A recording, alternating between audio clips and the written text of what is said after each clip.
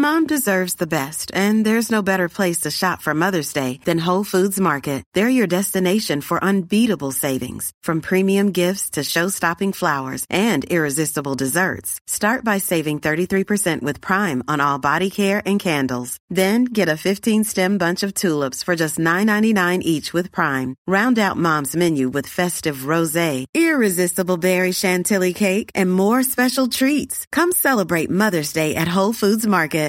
Here's a cool fact. A crocodile can't stick out its tongue. Another cool fact, you can get short-term health insurance for a month or just under a year in some states. United Healthcare short-term insurance plans are designed for people who are between jobs, coming off their parents' plan, or turning a side hustle into a full-time gig. Underwritten by Golden Rule Insurance Company, they offer flexible, budget-friendly coverage with access to a nationwide network of doctors and hospitals. Get more cool facts about United Healthcare short-term plans at uh1.com. Vi är sponsrade av Länsförsäkringar, Manne Forsberg, och alla hugade lyssnare där ute i stugorna. Det stämmer. Jag har lovat mig själv och brutit mot löftet många gånger att strunta i att falla till föga för så här helt meningslös konsumtion som mina barn ivrigt uppmuntrar mig till. Förr i tiden så var det liksom i butiken, det här som var framme vid kassalinjen, någon typ serietidning som var helt onödig och som de trodde att de var intresserade av men var för små för att bry sig om sen, eller någon liksom plastleksak, eller, och nu är det kanske liksom Swish till någon mascara fast de har 30 stycken redan som ligger i drivor på badrumsgolvet. Och jag har räknat på det att om jag har bränt 1000 kronor sen barnen föddes på den här meningslösa konsumtionen i månaden, så hade jag kunnat spara ungefär 100 000 kronor var till Iris och Rut. Ja, otroligt. Alltså det hade ju varit sköna pengar för dem att ha. Ja, det är mycket i livet som förändras oavsett vad man liksom säger till sig själv eller inte. Och då finns Länsförsäkringar där som trygghet. Jag vill tacka Länsförsäkringar för det här, eller vi vill göra det. Och så vill jag också säga att ni inte får glömma att Länsförsäkringars bank kan hjälpa dig med både lån och sparande. Tack så mycket, Länsförsäkringar.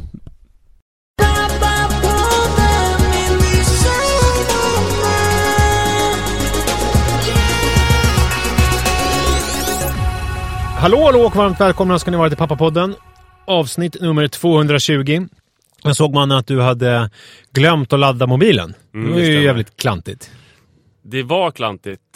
Alltså, jag vet inte riktigt vad som håller på att hända mig. Jag har ju alltid varit en klantig person. Klantskalle. Ja, och jag minns i mitt första riktiga förhållande under gymnasiet. Jag var tillsammans med en tjej som hette och fortfarande heter Tanja. I 3 år, det var helt... Nej, inte 3 år, 2 år. 1 år. Vi var tillsammans i drygt 1 år. Men sen så fortsatte vi vara vänner och sådär. Ja, men ni som lyssnar på podden länge vet att det var en himlastormande relation. Ja, det var som lärarna i skolan på något vis såg upp till. Eller det var det som var speciellt var att lärarna kom det fram spekulerade i att vi skulle vara tillsammans hela livet. Och just det var chock i lärarrummet när det tog slut. Just de hade inte trott det. Men ni var ju också lite chockade när det tog slut. Ja, det var bara för att det var ju väldigt gulligt och omoget att när vårt förhållande inte var bäst i hela världen längre, som vi uttryckte det, det vill säga när nyförälskelsefasen precis hade tagit slut efter 13 månader, då tyckte vi det var ovärdigt vår relation. Så därför gjorde vi slut. Ja, det är bra. Fast vi var fortfarande kära varandra, men det var bara att det var liksom inte så himla stormande längre. Sen har man ju liksom levt lite längre och lärt sig att nyförälskelsefasen håller ju inte i sig för alltid. Nej. Så det är speciellt. Men i alla fall så minns jag att jag var ju disträ och klantig på ett sätt som jag nästan odlade och själv tyckte var charmigt. Och min flickvän Tanjas mamma sa till mig så här: ett tips till dig.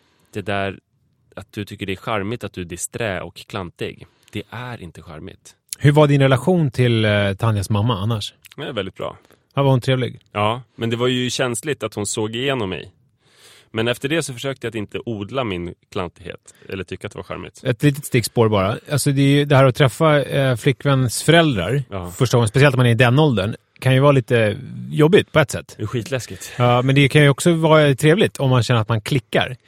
Jag hade en skräckupplevelse. Jag var ihop med en tjej i gymnasiet som hade en mamma från Indien. Och det är inte så konstigt. Då tänker ni, alltså, det är inte så här... jättemånga som ja, ja, och det är ju nästan 1 miljard. Ja, precis. Det är världens största demokrati. Så att jag var inte alls nervös över det. Över att hon hade sitt ursprung i Indien. Men problemet var bara att hon hade kommit hit som 25-åring till Sverige. Och ganska snabbt. Hon hade liksom efter något halvår fått någon sjukdom som gjorde att hon blev döv. Men hon hade lärt sig någon slags rudimentär svenska. Och jag blev lämnad ensam med henne. Och skulle liksom konversera henne artigt. Hur? Ja, exakt hur. Eller? Nej, för grejen var att hon var helt obrydd kring det faktum att hon pratade den här väldigt rudimentära svenskan och samtidigt var döv. Så det var helt obegripligt att förstå ett ord av vad hon sa. Men hon måste ju haft någon strategi, att med mig talar man med tecken eller man ska lapp. Hon bara körde. Hon bara körde på och så satt jag och fick paniken växte inom mig. Och min flickvän tyckte, jag vet inte om hon tyckte att det var lite roligt. Men läste hon på läppar eller? Hon måste ju ha haft någon strategi. Nej, men alltså, om det var så här att hon inte var helt fullt döv, att hon kunde liksom tyda någonting. Jag kommer ihåg att vi satt och tittade på City-akuten. Kommer du ihåg det programmet där George Clooney slog igenom? Ja, just det. Och hon satt och kommenterade allting och var väl lite över monolog och tittade på mig i frågan ibland och undrade om jag höll med om saker som jag inte begrep alls av vad hon pratade om. Det var en jobbig grej. Det är svårt. Ja, men det var ett stickspår, bara apropå att träffa... Jag fattar. Nej, men så då slutade jag att odla min klantighet som en charmig tillgång. Men nu har liksom klantigheten ändå hunnit ikapp mig, trots att jag inser att det inte är charmigt överhuvudtaget. Ett typexempel är tisdags förra veckan så... Nej, det var i måndags så skulle jag hämta Rut på förskolan. Jag brukar alltid hämta strax före 4. Men just den här gången hämtade jag 20 över 4. Vad klantigt. Alltså, fruktansvärt klantigt. Nej, det var klantigt för det var APT. Så det är klantigt. De hade inlett sitt möte och Rut satt jag ensam och ritade. Nej, fy fan. Men de har inte ringt dig eller? Nej, det hade de inte hunnit göra. Men anledningen till att jag har hållit nollan vad gäller att inte sumpa APT, det är ju bara tack vare att jag hämtar före 4.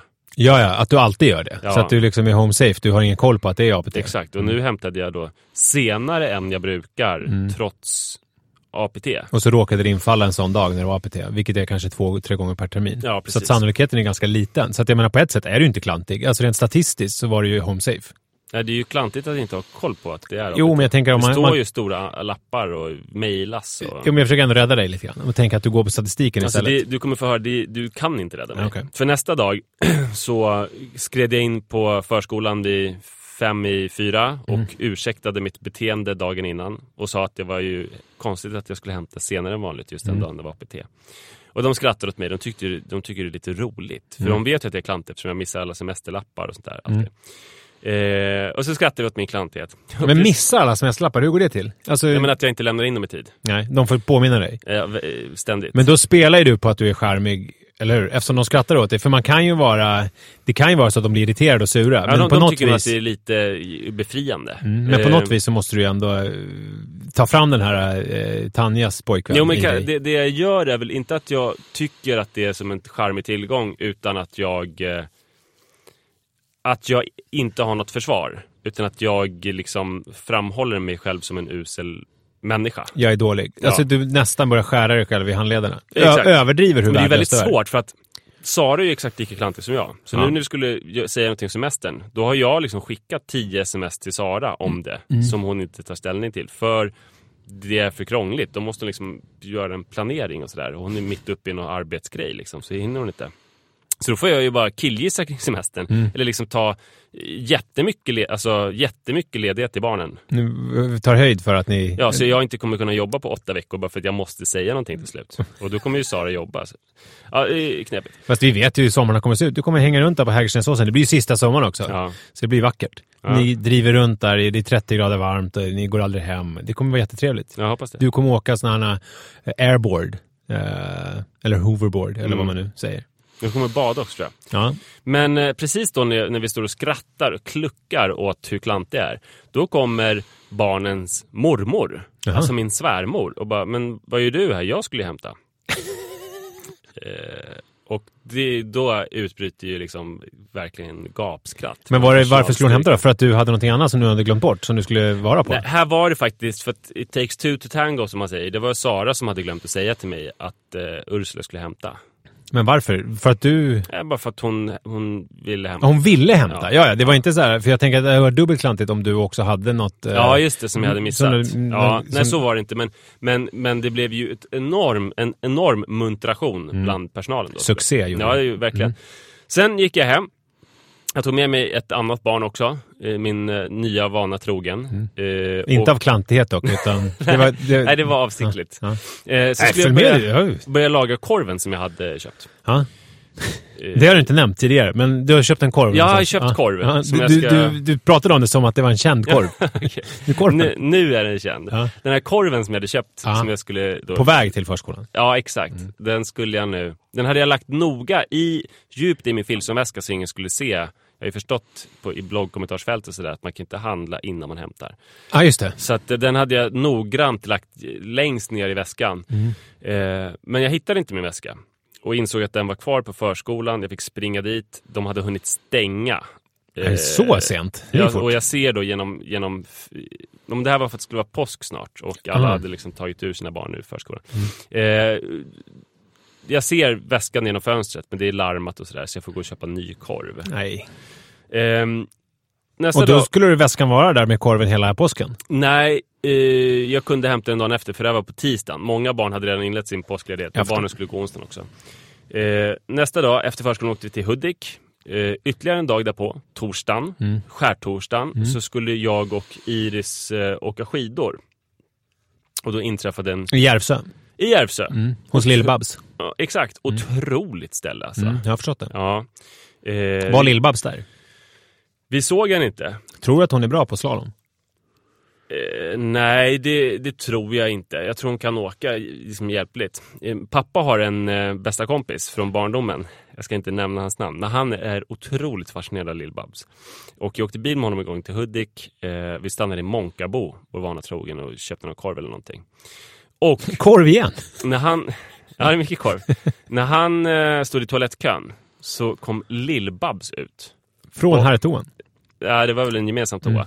Och han berättade om hur han brukade stå och kissa. Men nu satt han ner och kissade och kände att där hade Lill-Babs toalettringen var uppvärmd av Lill-Babs. Och det var bland det största han har varit med om. Att få ta del av hennes stjärtvärme. Jag hade en liknande upplevelse när jag var 9-10 år och var hemma hos en kompis som hade bastu. För då jag tyckte att hans mamma var väldigt snygg. Så då kommer jag ihåg när jag satt i bastun så tänkte jag att jag gick igång lite grann på att här har nog hans mamma suttit naken. Ja, det var lite mer långsökt för du kände inte hennes värme och såg inte hennes... Nej, jag bara tänkte att här har hon suttit. Det där kan man väl... Det där är väl ganska bra. Det är någonting som life coach människor borde lära ut. Att man kan ju alltid ladda allting med det. Att här har någon en sjukt snygg person stått. Ja. Kanske till och med naken. Ja, men alltså är inte det en sån här grej som... En bastu lär det ju vara tusentals. Om man tänker på det här gamla programmet som vi gjorde sexuellt, när vi pratade om olika sexgrejer. Alltså då kan jag tänka mig att en grej som vi pratade om, som jag inte minns som vi pratade om. Nu sa du vi som att jag hade varit med, men det var ju inte. Ja, men du var ju med. Du var ju som en del av programmet. Jag var med i programmet när Katrin Zytomierska var programledare. Men jag menar, nej förlåt, jag sa fel program. Ja. Jag menar ligga med P3. Ja, just det. Ja, det var sorry. Freudian slip. Jag vill rub it in. Ligga med P3. Alltså typ ämne som jag kunde prata om där. Och som jag har tänkt på också. Det var på vägen hit så, du vet, när man ser en tjej som man tycker är snygg. Och sen så får man upp en bild i huvudet direkt av hur hon har sex. Okej. Förstår du vad jag menar? Alltså att man tänker att det här är... För att det är lite samma grej ju, att man laddar en person som är i en helt osexuell situation, men man tänker att hon har ju antagligen haft sex någon gång, för statistiskt sett så har hon haft det, och så tänker man lite grann hur hon skulle se ut då. Ja. Lite samma sak. Det kan man göra om man vill ladda saker med innebörd till spänning. Bra tips. Tycker att jag fladdrar iväg. Tillbaka till korven. En aning. Nej, ingen korv nu. Vi åkte då, jag och min svåger Martin och 2 kusinerna till Järvsö. Nu kom dit så upptäckte jag att jag har glömt att ta med en jacka till Iris. What? Hon är ju i ett svårt mellanland. Och hon, alltså, å ena sidan tar ju hon på sig kläderna själv. Just det. Och å andra sidan så är hon ju så pass ung så att jag ändå bör ha något övergripande ansvar för hennes kläder. Men det är lätt att glömma eftersom hon bara springer och sätter sig i bilen och då tänker man att nu är hon kittad och klar. Just det. Ingen jacka. Men jag löste det, du vet. Som det ofta löser sig för mig så fanns det en jacka att hyra för 50 kronor. Ja, men bra. Ja, så det ordnade sig. Men jag undrade lite grann för mig själv hur i helvete är man funtad som förälder när man glömmer något så pass avgörande som en jacka när man ska åka skidor. Ja, Kanske att man kan glömma stavar. Men just jackan. Ja, men det är märkligt. Men jag antar att det kommer fler exempel. Ja, många. Men jag skulle ha något exempel någon gång, för du säger ju alltid så här att det löser sig. För det gör det ju oftast. Men jag skulle veta om det någon gång inte har löst sig. Att det någon gång när det är så här, det här... Alltså, det beror ju på vad man lägger i begreppet inte lösa sig. Jag menar, livet går vidare. Vad är det som inte löser sig? Är det att någon dör eller att man själv dör? Det har inte hänt. Nej. Men jag tänker mig, du har ju glömt en del föreläsningar och sådana. Och det är klart att det löser sig ju alltid. Men vi kan ta dem. Efter den här raden av exempel så ska jag berätta om några saker som inte har löst sig. Ja. Nästa grej då var, men det löste sig med jackan. Jag blev liksom hög av det. Det var ju fantastiskt. Och det sa jag till min svåger Martin att det här var ju mycket bättre än om jag hade kommit på jacka. För att det är inte så att man kommer vara glad över att vad härligt, vad duktiga var, vi har jacka. Vi har jackor allihopa. Det hade ju varit en icke-grej. Man utgår ifrån att man ska ta med sig jacka. Men när man glömmer jacka och löser det så blir man ju hög. Men det där är också sådana, det är ju lifehack, men det är svårt att omsätta i praktiken för att det kräver ju, man kan ju inte så här låtsas glömma nyckeln. Eller låtsas tappa bort och sen hitta den och bli glad. Nej, det går inte. Och man måste bli förvånad över att det överhuvudtaget finns jackor att hyra. Dock så med nyckeln så händer det mig väldigt ofta att jag på vägen hem från tunnelbanan bara, har jag verkligen nyckel?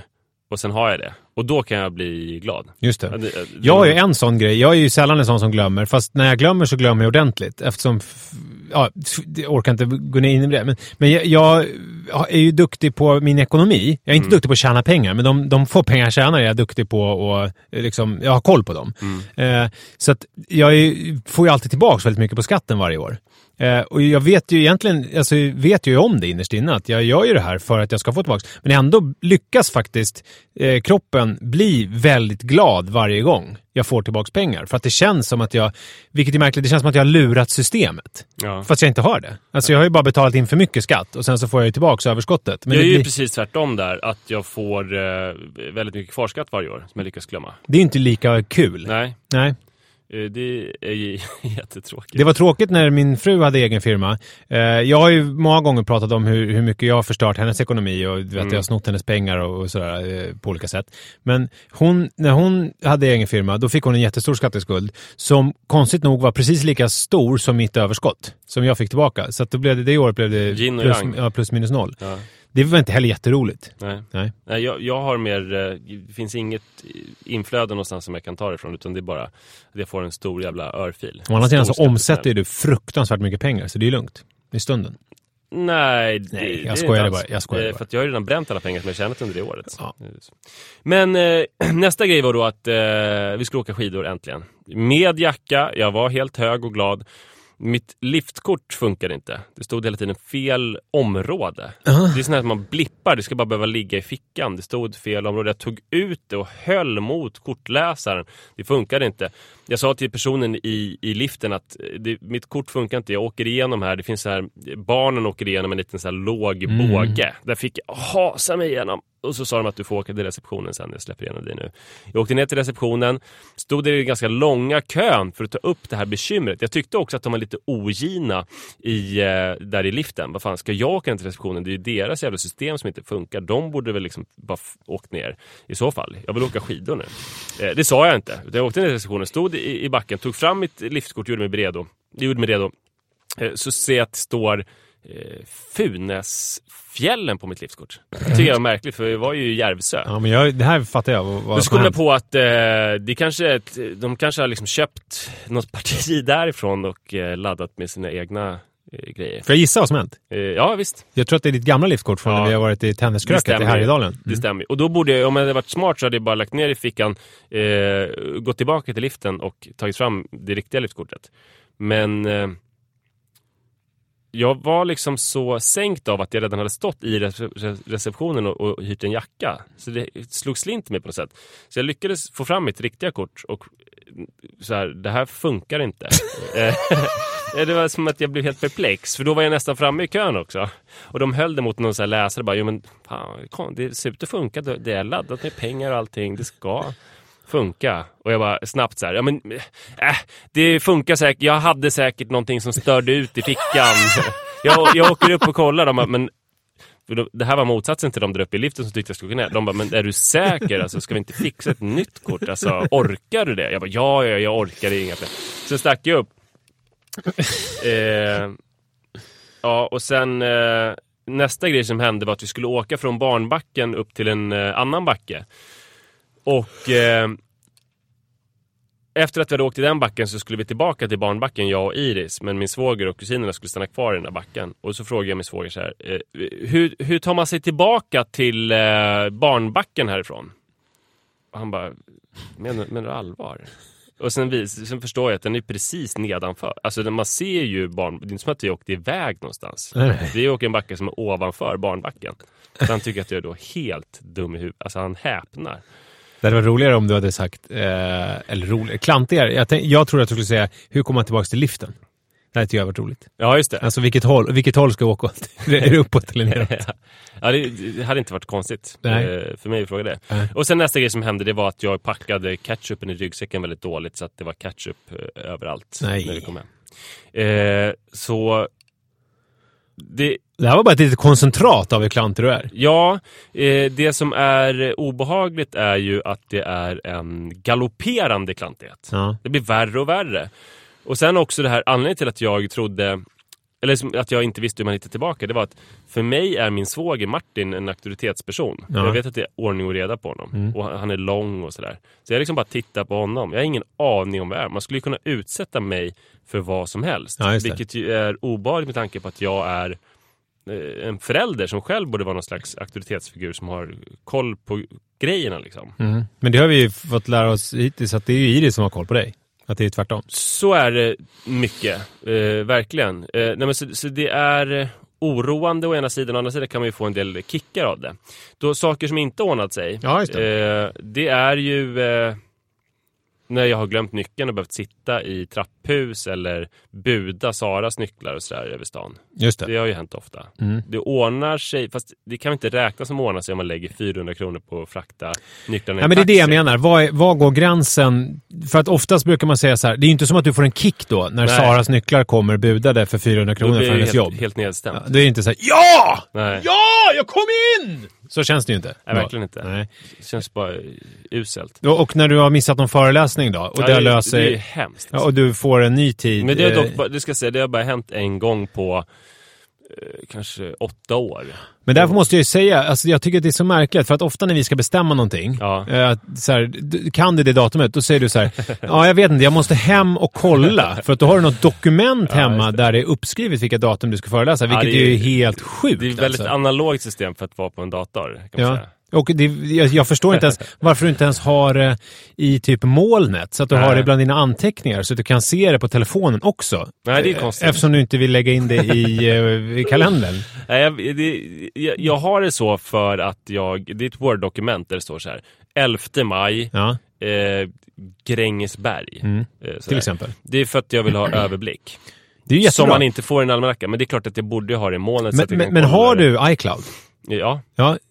Om du bara copy-pastar det där in i anteckningar, så kommer det ju på telefonen. Fan vad smart.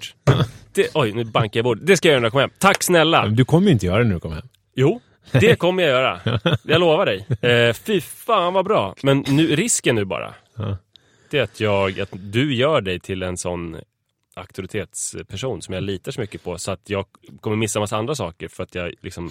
Men vet du, jag tror att du känner mig lite för bra för att helt och fullt våga lita på mig som auktoritetsperson. Tror du det? Ja, jag tror det. Jag tror att det är för att jag tror att jag kanske har en förnissa av lite auktoritetsperson, men jag tror att alltså, om man har lyssnat på podden och om man som du då har umgåtts med mig Men det är fascinerande när man går med dig på stan. Då har jag ingen aning. På väg någonstans, så tänker man ju, eftersom du just är lång och känns stadig och har en promenadaura, så följer man bara efter dig. Men har ju liksom ingen koll överhuvudtaget. Nej, jag följer alltid efter den som jag går bredvid också. Och där är ju du och jag riktiga fuck-ups tillsammans. För att vi kan ju hamna var som helst eftersom vi bara går. Ja.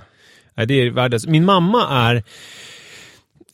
Alltså hon är lik på ett sätt, fast hon vägrar att erkänna det. Och jag vet att hon lyssnar. Så att, men hon har dåligt lokalsinne, vilket hon inte heller riktigt alltid vill tillstå. Men hon har också en förmåga att man måste gå på... Nu ska vi se, man måste gå till höger om henne när man inte promenerar. För att annars så går hon in igen hela tiden.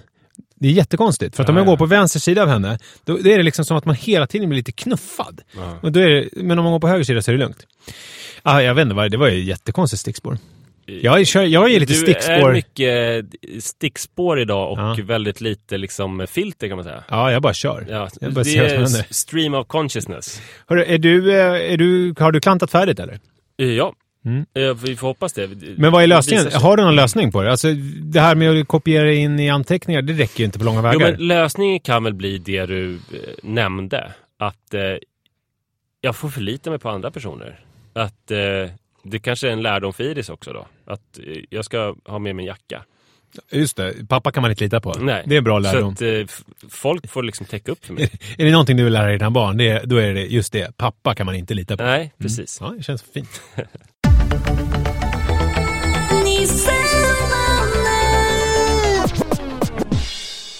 Jag befinner mig lite på obruten mark för tillfället i livet. Som man ofta gör.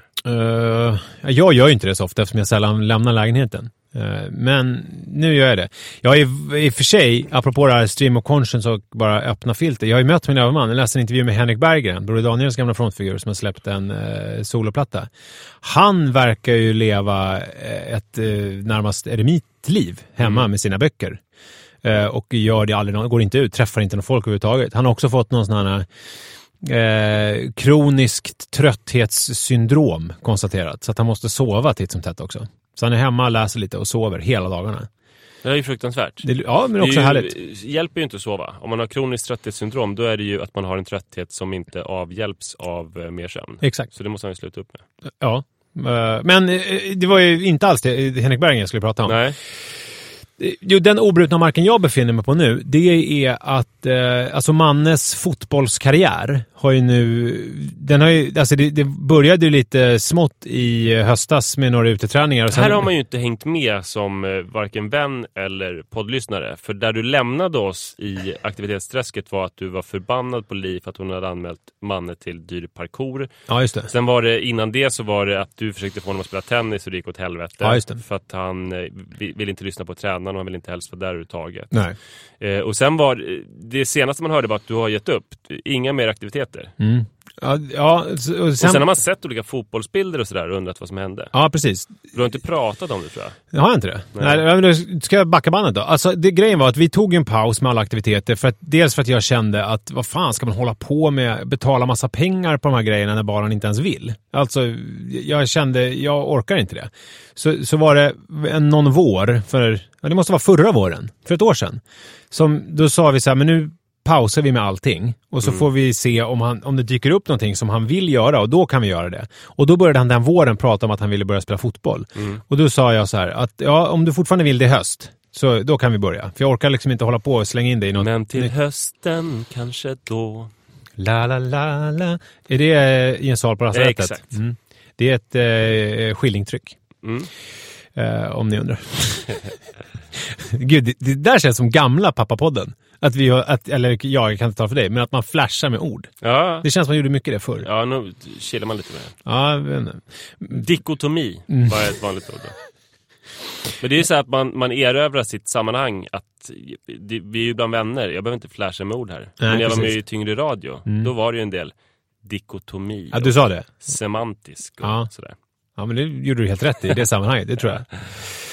Men, och då började han till hösten med fotboll. Och då var det bara några korta uteträningar innan liksom vintersäsongen drog igång. Och sen har det varit vinter och de har varit inomhus varje lördag. Men sen har ju mannen börjat liksom på eget initiativ gå iväg och spela fotboll på eftermiddagarna och hela tiden spela fotboll. Alltså att han sticker iväg och spelar fotboll. Det har jag pratat om. Det är ju nämnt här. Han är väldigt intresserad. Han tycker det är kul att spela fotboll. Och sen så var det... Och nu är uteträningarna börjat. Det verkar som han vill se ut som någon som heter Drogba. Ja, nästan. Pogba. Drogba är en annan. Okay. Det är tidigare generation. Okay. Pogba är ju mer i 25-årsåldern nu. Ja. Men jag förstår vad du menar. Det var nästan rätt. Och det här är ju då och nu har utesäsongen satt igång och nu på söndag så är det första matchen. Spännande. Och man är ju skitpeppad och skitladdad för det här. Och den obrutna marken jag befinner mig på, det är ju det här att vara en sån här fotbollsförälder. För det här är ju någonting som jag har jobbat med både på UR. Alltså vi har gjort program om mobbning, så har jag läst på om den här liksom kulturen om sportvärlden. Dels killarna framförallt gentemot varandra i omklädningsrummet, men också hur ledare, men kanske framförallt föräldrar beter sig. Kanske har läst en otrolig avhandling då av etnologen Jesper Fundberg som heter Kom igen gubbar, som handlar om hur maskulinitet skapas i fotbollskulturen utifrån att man blir man genom att ta avstånd från de 3 stora hoten. Just det. Som i det här svenniga laget är invandraren, bögen och kärringen. Just det. Invandrarna är temperamentstyrda och kaxiga. Man ska vara en motsats till det. Bögarna är omanliga och veka. Och kärringarna är väl ungefär som bögarna. Så att man ska inte spela som en kärring, man ska inte vara bögig. Nej. Och det är någonting som liksom, tränarna väldigt tidigt lär de här pojkarna att det är så man blir den man och fotbollsspelare man ska vara. Väldigt obehagligt. Ja. Jesper Fundberg, kom igen gubbar. Om vi kollar upp den. Än så länge så har vi mannen sån här 7-årslag. Det har inte varit, ledaren det har inte varit någon sånt snack ännu. Skönt. Ja, det är skönt. Och sen så har det varit en stor grej nu. SVT Sport har gjort en granskning av det här hur fotbollsföräldrar och sportföräldrar i största allmänhet beter sig och sådär. Och det har ju förstått att det är ju ett problem med... Det här är ingenting som jag har någon empirisk erfarenhet av själv, men den kommer jag väl få nu. För att det är liksom... Att föräldrar det här går upp i sina barn, lever deras drömmar och behandlar dem på ett sätt som kanske inte är okej när de är i 8, 9, 10 års åldern. För att man liksom har någon oförlöst fotbolls... Planning for your next trip? Elevate your travel style with Quince. Quince has all the jet-setting essentials you'll want for your next getaway. Like European linen, premium luggage options, buttery soft Italian leather bags, and so much more. And is all priced at 50 to 80% less than similar brands. Plus, Quince only works with factories that use safe and ethical manufacturing practices. Pack your bags with high-quality essentials you'll be wearing for vacations to come with Quince. Go to quince.com/pack for free shipping and 365-day returns.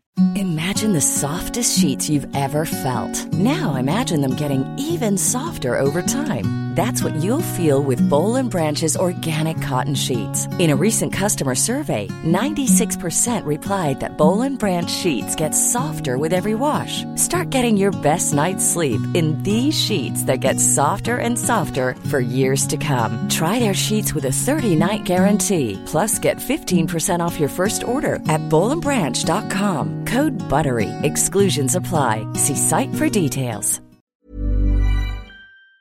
Eller någonting inom sig själv som gör att man står och skriker invektiv. Det där minns jag otroligt tydligt för min egen barnidrottskarriär.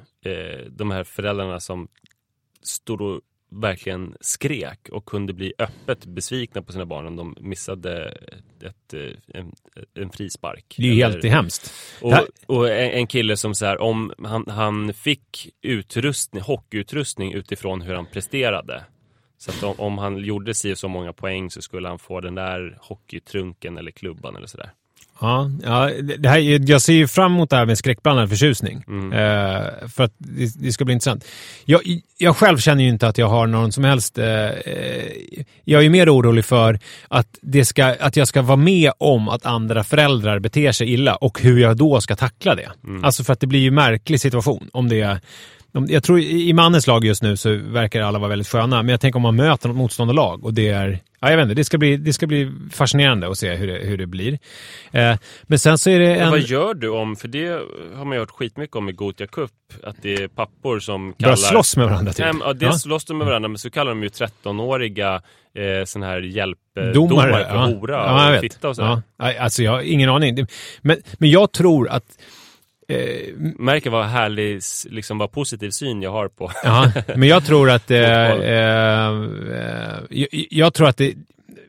jag tror att det är mycket mindre förekommande än vad man tror. Alltså att det uppmärksammas. Jag tror att jag kanske på en säsong kommer vara med om det där någon gång. Förstår vad jag menar? Jag tror inte att det är så här varje gång. Men jag vet ju återigen inte. Det ska bli intressant att se hur det är. Och sen så tror jag och hoppas att det är inte kanske just med de här knattelagen. Att det är liksom 5-7-åringar som springer runt. Att det inte då folk står och kikar fitta åt en domare. Jag tror att det kanske är mer i 12-årsåldern, 13-årsåldern. Men nu tog jag lite grann med olika farhågor. Men du pratar om den obrutna marken. Ja, vad är det som du undrar? Man är ju väldigt fotbollsintresserad. Ja. Alltså han älskar att spela fotboll. Och han är... Och det här jag har ju tyckt om fotboll, men inte på det här sättet. Alltså jag kan inte riktigt... Jag känner att jag kan inte riktigt matcha upp honom. Och jag vet inte riktigt hur jag ska hantera honom för att han skiljer sig från sina, än så länge då, från sina lagkompisar på så sätt att, alltså man kan ju prata om hur man är utvecklad tekniskt och sådär, och det har ju ingenting med hur bra man blir när man är vuxen i den här åldern. Det har ju all forskning visat, och problemet är ju när man tidigt toppar lagen och så här, för då försvinner det massa talanger som inte ännu har blommat ut för att de känner sig åsidosatta och då vill de inte fortsätta. Och så, jag menar, i gamla Sovjet till exempel, då fick ju alla spela jättelänge hockey, och de liksom lekte och de tränade ballett och de höll på. Det var liksom inte alls allvar förrän de kom upp till en viss nivå när det blev liksom läger och på riktigt. Men det anses ju vara den bästa metoden som både Ryssland, Sovjet och Kina är väldigt bra på. Att man ska ha en väldigt bred bas. Exakt. Sen är det som en pyramid så blir man specialiserad långt senare. Och det där är ju, och det där håller jag ju med om och har ju alltid. Men nu när man ser i praktiken, när man ser så här, för Manne har jag märkt, alltså han är en vinnarskalle. Han vill vinna väldigt mycket och han vill kämpa väldigt mycket. Och då när det är ett lag som är på den här nivån, när det är väldigt olika hur mycket man bryr sig om, och det handlar inte om hur bra man är, förstår jag menar, utan det handlar om någon slags inställning. Hur mycket man vill vinna. Och då när några lagkompisar bara, när det är liksom matchträning, när några bara går runt och leker lite och har lite kul, som man tycker att man kanske ska ha, och när mannen då å sin sida typ börjar grina när motståndarlaget gör mål, eller förstår jag menar, han blir så här skitförbannad och liksom går runt och alltså är lite, om ingen jämförelse övrigt, men lite som sin pappa kanske var på tennisbanan för ett tag sedan. Just det. Fast om det är någon som skriker hor och fitta så är det han och inte någon förälder. Det är lite dit jag vill komma. Och för det läser man ju aldrig om i de här olika, när man pratar om hur det här som du pratar om, det är mycket det här med stämningen i omklädningsrummet och hur män fostras, och det är mycket hur föräldrar beter sig. Men hur ska jag göra med en son som är, när man märker att han vill mycket mer och är liksom mycket argare och sämre förlorare, eller vad man ska säga, än sina lagkompisar. För det är ju speciellt med lagsport att man, alltså i princip kan man ju som fotbollsspelare göra själv känna att man har gjort en jättebra match. Så här, man kan ha om man är målvakt så kan man ha gjort jättemånga räddningar, men backarna har spelat värdelöst, så har gjort att man har fått så många skott på sig så att man har ändå släppt in 3 mål och så har man förlorat matchen. Och då kan man ju, det är svårt att glädjas åt sin egen insats för att laget har ju förlorat. Men jag menar, i tennis till exempel, jag har alltid tänkt att tennis är lättare eller svårare för att där är man ju ensam, då har man inget lag att dela det på. Men å andra sidan så är ju frustrationen måste ju vara fruktansvärd om man som fotbollsspelare känner att man gör en jättematch. Alltså man gör 3 mål, men sen så är det någon målvakt som gör bort sig och släpper in 5 lätta mål och så förlorar man matchen då. Tvärtom.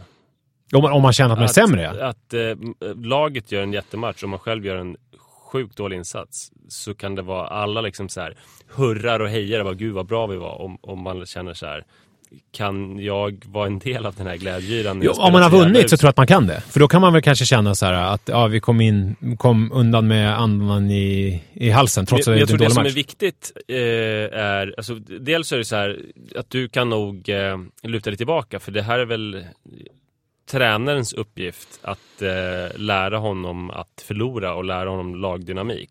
Det man ska vara noggrann med, alltså att han blir arg eller gråter eller ropar olika... Han har inte ropat könsord, det ska jag säga. Och han har inte svurit heller. Det är mer att han är ledsen. Ja. Att han blir så här, fan de gjorde mål liksom. Och så lägger han sig ner och är ledsen. Ja, det känns väl rimligt och det känns som tränaren kan ordna. Men det jag minns från min barndom, det är de här som blir så besvikna så de ger andra dåligt självförtroende. Det är väl det värsta övertrampet i sport av en lagkamrat. Att man liksom pekar ut någon som du brände det här och fan vad dålig du är. För det kan ju, eftersom idrott handlar till liksom 85% av självförtroende, så kan ju förstöra för någon framtid. Ja. Så det kanske man ska vara vaksam på. Ja, just det. Och förhoppningsvis är det tränaren det. Ja, förhoppningsvis ja. Eller? Ja, alltså än så länge är det här... Alltså var han haft 2 uteträningar och det är första matchen på söndag. Så du ska väl bara göra en kaffetermos, ta med dig bullfika och trösta honom när han är ledsen. Ja, men... Det behöver inte vara svårare än så. Ja, så att... jag ska inte överdramatisera det här, utan jag ska se tiden an och så ska jag göra en god termos med kaffe. Och sen kanske jag ska göra sån här varm mjölk och så kan jag ta någon av de här krämiga cigarrerna som Martin och du har lärt mig att man ska tycka om. Du kan ju också göra ett test. Testa hur moget och genusmedvetet fotbollslaget är. Genom att ropa, spela inte som kärringar nu jävla bögjävlar, och kolla om någon ingriper. Det ska jag göra. Om de inte gör det så byt lag. Ja.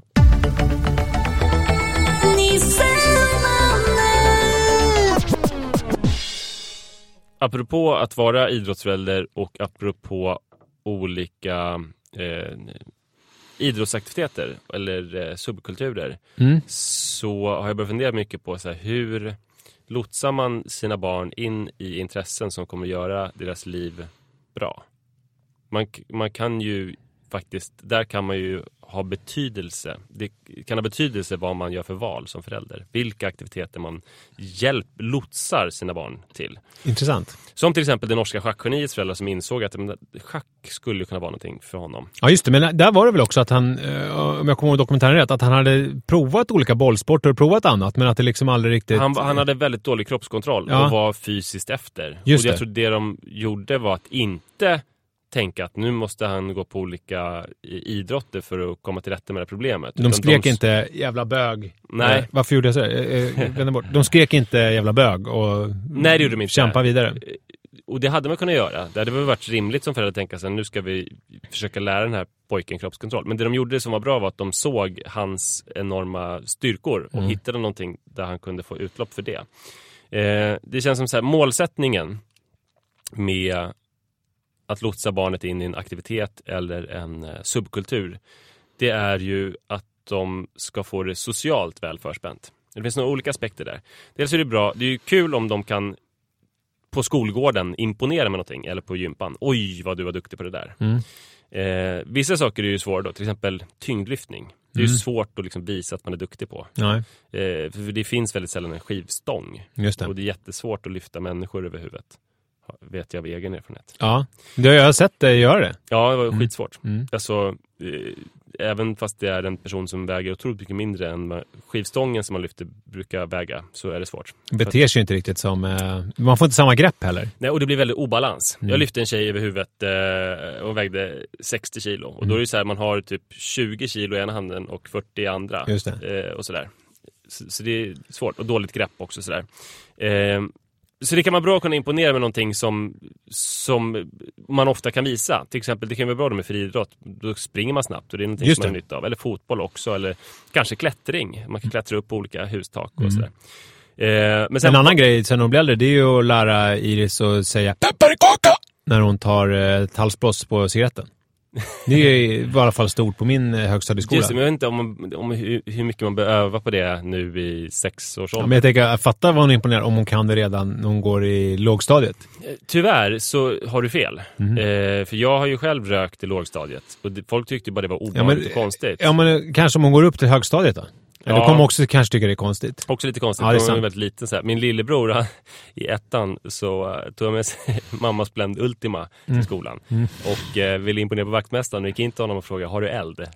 Och min lillebror trodde då att faktiskt jag skulle tycka det var skitmäktigt och bara, ja visst. Men det tyckte han inte alls, utan han tyckte det var jätteobehagligt och konstigt och larmade liksom alla på skolan om detta. Så att det funkar ju inte så bra. Nej, det var ett dåligt förslag, förlåt. Ja, man ska vänta med det, helt enkelt.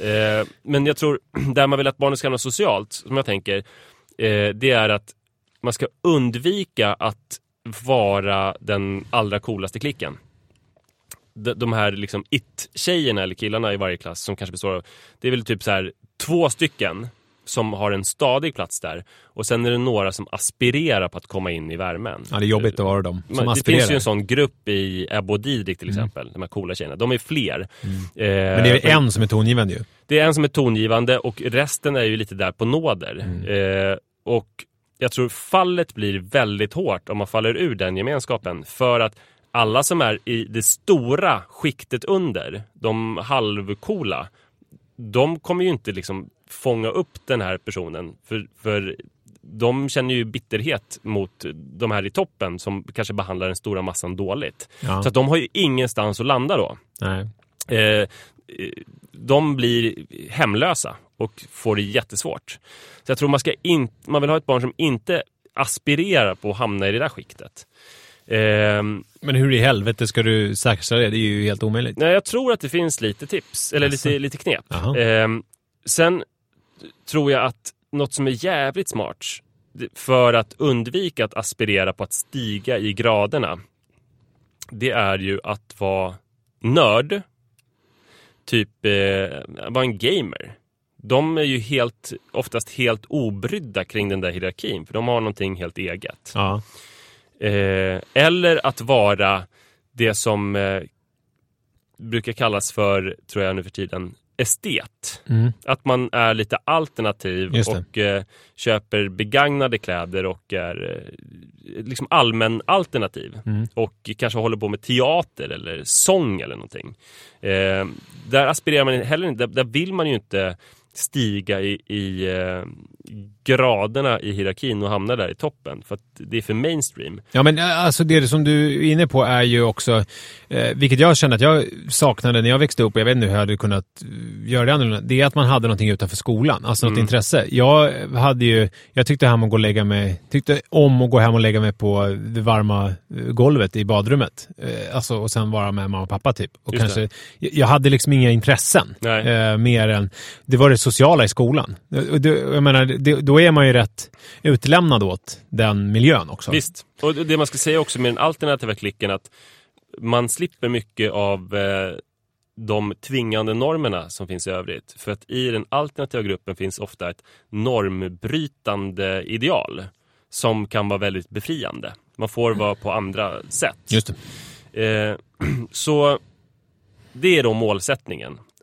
Att ens barn inte ska behöva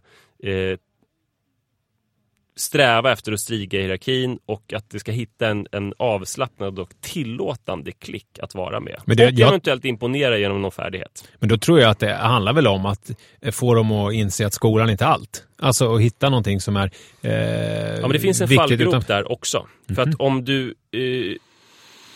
om du odlar det helt utanför skolan genom någon aktivitet, då kommer du bli någon slags outcast i skolan. Så att till exempel om du håller på med att spela bas, då måste du hitta det måste finnas en spegelbild i skolan av den gruppen, så att du inte bara går omkring helt ensam och tänker på bas. Jo, jag fattar, men samtidigt så tror jag att om man verkligen är sådär insnöad på någonting, i brist på bättre begrepp, så bryr man sig inte så mycket om det som händer i skolan. Förstår du vad jag menar? Då går man dit och så är man där, och sen så har man, fast ändå man går och tänker på i olika basskalor, om man pratar om basskalor, det vet jag inte.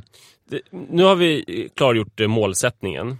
Och vad är målsättningen då? Det är ju målsättningen är att ha ett barn som inte bryr sig så mycket om skolan på det sättet. Inte bryr sig så mycket om de hierarkier som råder i skolan. Det sociala spelet. Exakt. Alternativ på en aktivitet som man kan lotsa in sina barn för att nå dit. Vi kan ta upp några. Fotboll. Ja. Bra så tillvida att man odlar ett intresse utanför skolan och hittar en gemenskap där. Dåligt så tillvida att fotbollsspelare, både killar och tjejer, är ju liksom vanlisar som ingår i samma hierarki som de andra. Om de blir elitsatsande, då kanske de hittar någonting helt utanför. Men då kommer hela deras liv gå åt till att bli bra på fotboll. De kommer leva i illusionen att de ska bli proffs. Och först när de är 18 år, så de kommer ha missat alla fester och allting som händer i liksom skolmiljön. Och då kommer de inse när de är 18 år gamla att de inte kommer bli proffs. Och det kommer leda till en livskris. Lex Tony Flygare. Just det, och de kommer skylla på en knäskada och sen så kommer de liksom komma krypande tillbaka till gruppen med svansen mellan benen. De kommer gå på någon fest. De har inte fått den här träningen i att dricka sig full från 14 års ålder, så de kommer bli alldeles för fulla och kräka som är jättedåligt. Så det är inte så bra. Nej, och det är också problem med fotboll är ju att, precis som du var inne på, att det är ju så pass vanligt. Det är så många som spelar fotboll. Ja. Så jag tror att där är man inte någon alternativ klick, utan jag tror att där tar man med sig skolan. Ja. Dit, typ. Visst, och samma sak, det är nog samma sak med de flesta idrotter. Friidrott. Bra så tidigt, där har du ju verkligen färdigheter som du kan visa i skolan. Och du får en bra grundträning. Men det kommer inte hjälpa dig i att stå emot det sociala spelet. Men jag kom på det här för att Iris har börjat på vår teater genom skolan. Så de går dit på skoltid. Och älskar det. Tycker det är sjukt kul. Och då förstod jag att det måste ju vara det perfekta. Om barnet visar minsta lilla intresse för teater, så ska man då bara slå till. För där har man lösningen på alla problem. Jaså? Ja, för att då dels så känns det som en väldigt utvecklande aktivitet. Att pröva att vara olika personer. Att få leka och fantisera länge.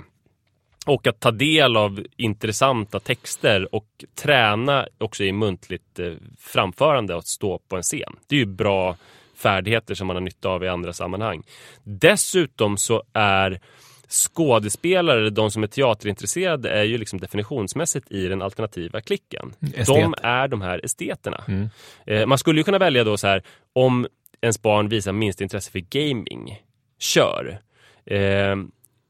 Men det känns ju som att det sociala har så mycket mindre betydelse där ändå.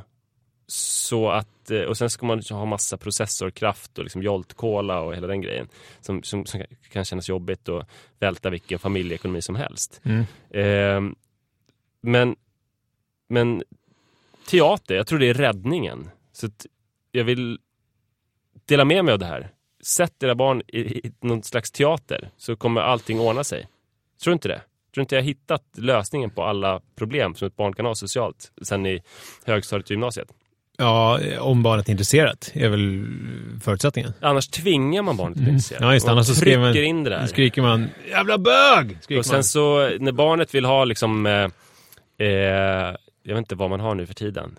På min tid var det ju Filippa K jeans och Canada Goose-jacka. Om barnet vill ha den typen av kläder, då bara säger man aldrig i livet. Och så sätter man på ett par utsvängda manchesterbyxor, du vet, med sån här sammetskil. En gammal skinnjacka. Och så målar man rikligt med svart kajal på barnet och tuperar håret och färgar det hennafärgat, alternativt väldigt, väldigt svart. Ja. Ett annat problem man tänker sig om man satsar på skådespeleriet, att man tänker sig att man ska försörja sig på det, så tror jag att chansen är nog... Ja, för då hamnar vi i fotbollskillegrejen där. Ja, jag tror att det är nästan större chans. Just fotboll, eftersom det är så himla stor sport, så kan man ju hamna ändå, bli en habil spelare i division 2. I alla fall som man. Men kan man tjäna pengar i division 2? Ja, men då kan man ju liksom, division 1 sådär, i alla fall, då kan man ju ändå, det är väldigt många, det har jag pratat om tidigare ju, det är väldigt många som kan tjäna pengar på fotboll om man jämför med till exempel tennis och andra sådana sporter. För tennis, då är det de 100 bästa i världen som blir rika. Liksom. Jag tror det går att lösa genom att man blir dramalärare eller tennistränare. Ja, det är i och för sig sant. Men jag tänker att om man blir skådespelare, så då vill man väl bli... det beror på hur man är lagd i och för sig. Man vill väl kanske inte... Då tänker man att man inte behöver bli Tom Cruise eller någon sån skådespelare. Men jag tycker att om ni kommer på fler knep, alltså om ni nu delar den här teorin som jag har om att det mest gynnsamma för barnet är att vara en del av den alternativa klicken, så får ni gärna mejla om ni har fler tips, mer än teater. För jag vill ha fler verktyg för att det här ska bli verklighet. Så mejla gärna till nisseochmanne@gmail.com om ni har fler tips. Men tror du också en grej som jag... För att, alltså, finns det inte också någonting i dig som blir tillfredsställt om barnen skulle bli... Alltså precis, jag tänker mig risken är att man hamnar i, precis som de här oförlösta fotbollsföräldrarna, lägger allting på sina barn. Alltså att det finns någonting i dig också som är... vad härligt med ett sånt alternativt barn jag har. Så är det ju. Alltså det finns ju, fast det är inte så oförlöst. Jag har ju haft väldigt mycket svart kajal. Haft en gammal 40-tals skinnjacka och batikkläder. Jag har sytt sammetskilar i mina byxor och jag har rökt gräs på skolgården och spelat djembetrumma vid Sän. Men vad betyder det då? Alltså är det att så jag är ju förlöst. Ja, men är det att du... För det som jag tycker är lite weird och sådär med just Manne, där han är just nu, det är ju att det känns som att han, det vi pratade om tidigare i podden också ju, alltså att han väljer en annan väg, att han liksom är, och jag förstår inte riktigt vart han är på väg, och jag tycker att det är också intressant och spännande på något vis, att det liksom är, att han inte är så intresserad av mina grejer på något vis. Nej, det är ju klart fascinerande, och kanske så är det så att jag tenderar att tycka att det är gulligt med alternativa ungdomar eftersom jag själv var en alternativ ungdom. Men jag tror på riktigt också, om jag försöker lägga det åt sidan, att det är en gynnsam social grogrund. Just det här med normbrytandets kultur. Men om man tänker sig i mitt fall då, om jag då ska gå på det där... Du var ju bland de coola väl? Ja, men jag var ju aldrig... Jag var ju aldrig en sån här... alltså, liksom kickers cool. Förstår vad jag menar? Jag var ju inte en sån... Jag hade ju något epitet, psykonisse. Alltså jag var väl som en hovnarr åt coolningarna. Förstår du vad jag menar? Alltså att jag liksom... Att jag var godkänd. Sen så gjorde jag ju ett move, att jag i 7:an var lite brådmogen och blev ihop med äldre tjejer, och att jag också blev kompis med alla tuffingar som gick i 9:an. Så sen när resten av pöben kom i puberteten och började vara tuffa i 8-9:an, då stod jag liksom över det där, för då hade jag redan haft min vända i 7:an och liksom stod utanför, så att när liksom random kille som jag hade inte ens vetat vem det var i 7:an, när jag var som tuffast, sen i 9:an försökte vara lite tuff, så kunde jag ju bara fnysa lite, och han hade ju visade tillbörlig respekt för mig, för han visste vem jag. Kan man omsätta det i ett intresse eller en subkultur som barnet ska tillhöra? Det är ju svårt alltså. Man ger dem tillväxthormon så de blir... Ja, men det handlar ju också om att jag var jävligt intresserad av det sociala spelet i skolan. Just som också är jobbigt då, för att då står man ju inte utanför det. Men det jag skulle säga, att om man tänker mig, om jag skulle lyssna på dig nu, då skulle jag ju... Det är ju svårt om man har ett barn som uppenbarligen visar intresse åt någonting annat. Förstår du vad jag menar? Som ju... och inte alls är speciellt intresserad av de här än så länge mer alternativa verksamheterna. Då vet jag inte riktigt hur... Det finns ju ett väldigt enkelt knep om man har en fotbollsintresserad son. Eller dotter. Ja. Ge dem en hacky-sack. Ja. Du menar att han ska köra så, ja. Att han blir hacky-sack-kungen i sammanhanget. Eller så blir han Mats Rubart, om du vet vem det är. Ja, jag är bekant med Mats Rubart. Ja. Visste du inte det? Det här är ingen aning om. Men jag menar, Mats Rubart är, för er som inte vet det, en legendarisk fotbollsspelare i AIK. Som har musikkarriär också. Ja. Och har hängt väldigt mycket på biljardpalatset. Ja, och han var ju en alternativ rockare. Och jag hade ju ett band sen med folk som var med i Sara Hot Nights och sådär. Alltså samtidigt som han hade sin fotbollskarriär. Och var ju en otroligt gudabenådad fotbollsspelare, men som spelade fruktansvärt fult. Han blev varnad väldigt mycket. Så att han hade ju både och. Alltså han var ju både det alternativa och samtidigt som han var en väldigt lyckad fotbollsspelare, måste man säga. Så har ni fotbollsintresserade barn eller liksom så här vanlisar, så ge dem en hacky-sack, sök upp Mats Rubart. Ja. Tips. Exakt.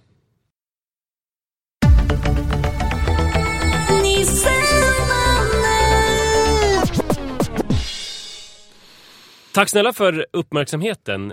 Om ni vill lyssna på oss igen så kommer vi tillbaka med ett nytt avsnitt om max en vecka. Får jag bara, innan vi slutar, avsluta med, vi har ju någon slags, det är någon informell tävling om hur många avsnitt folk lyssnar på. Jag tänkte jag bara drar, vi har en ny ledare tror jag i den här tävlingen.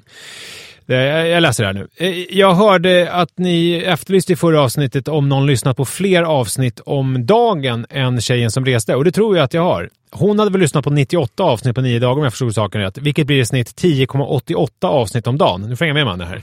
Nu blir det mycket siffror. När jag sommarjobbade på Ikea för 2 somrar sedan så lyssnade jag på alla 123 avsnitt som då fanns på 11 dagar. Vilket blir ett snitt på 11,18 avsnitt per dag.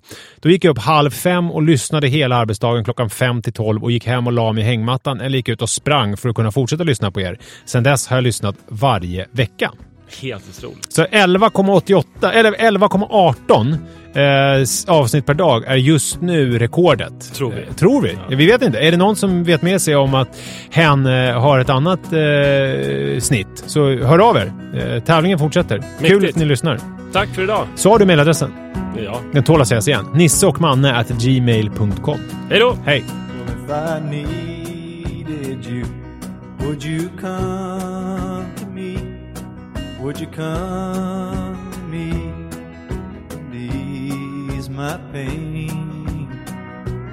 If you needed me, I would come to you. I would swim the seas for to ease your pain. Well, in the night forlorn, all the morning's born, and the morning shines with the lights of love, and you will miss sunrise if you close your eyes, and that would break my heart in two.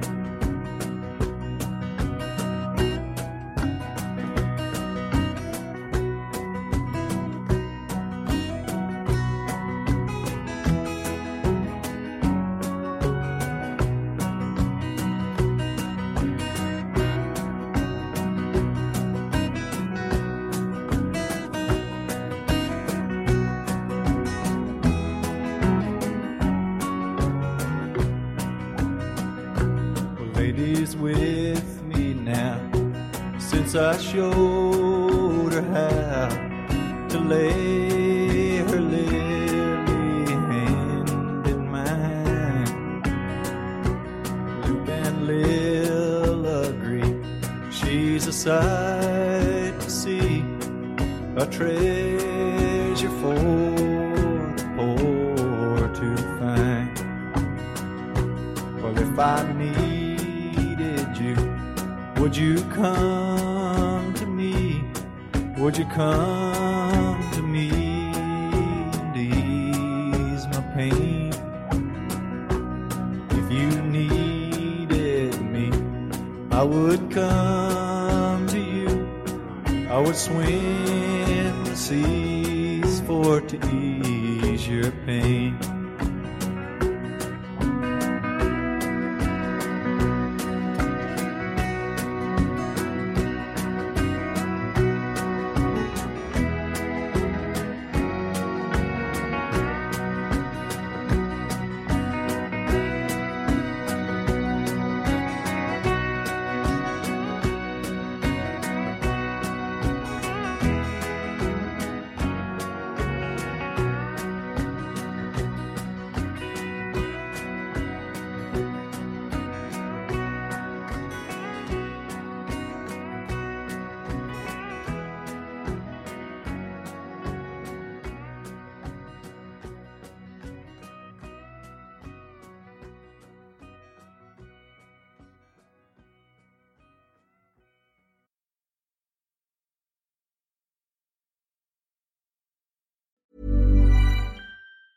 Mom deserves the best, and there's no better place to shop for Mother's Day than Whole Foods Market. They're your destination for unbeatable savings, from premium gifts to show-stopping flowers and irresistible desserts. Start by saving 33% with Prime on all body care and candles. Then get a 15-stem bunch of tulips for just $9.99 each with Prime. Round out Mom's menu with festive rosé, irresistible berry chantilly cake, and more special treats. Come celebrate Mother's Day at Whole Foods Market.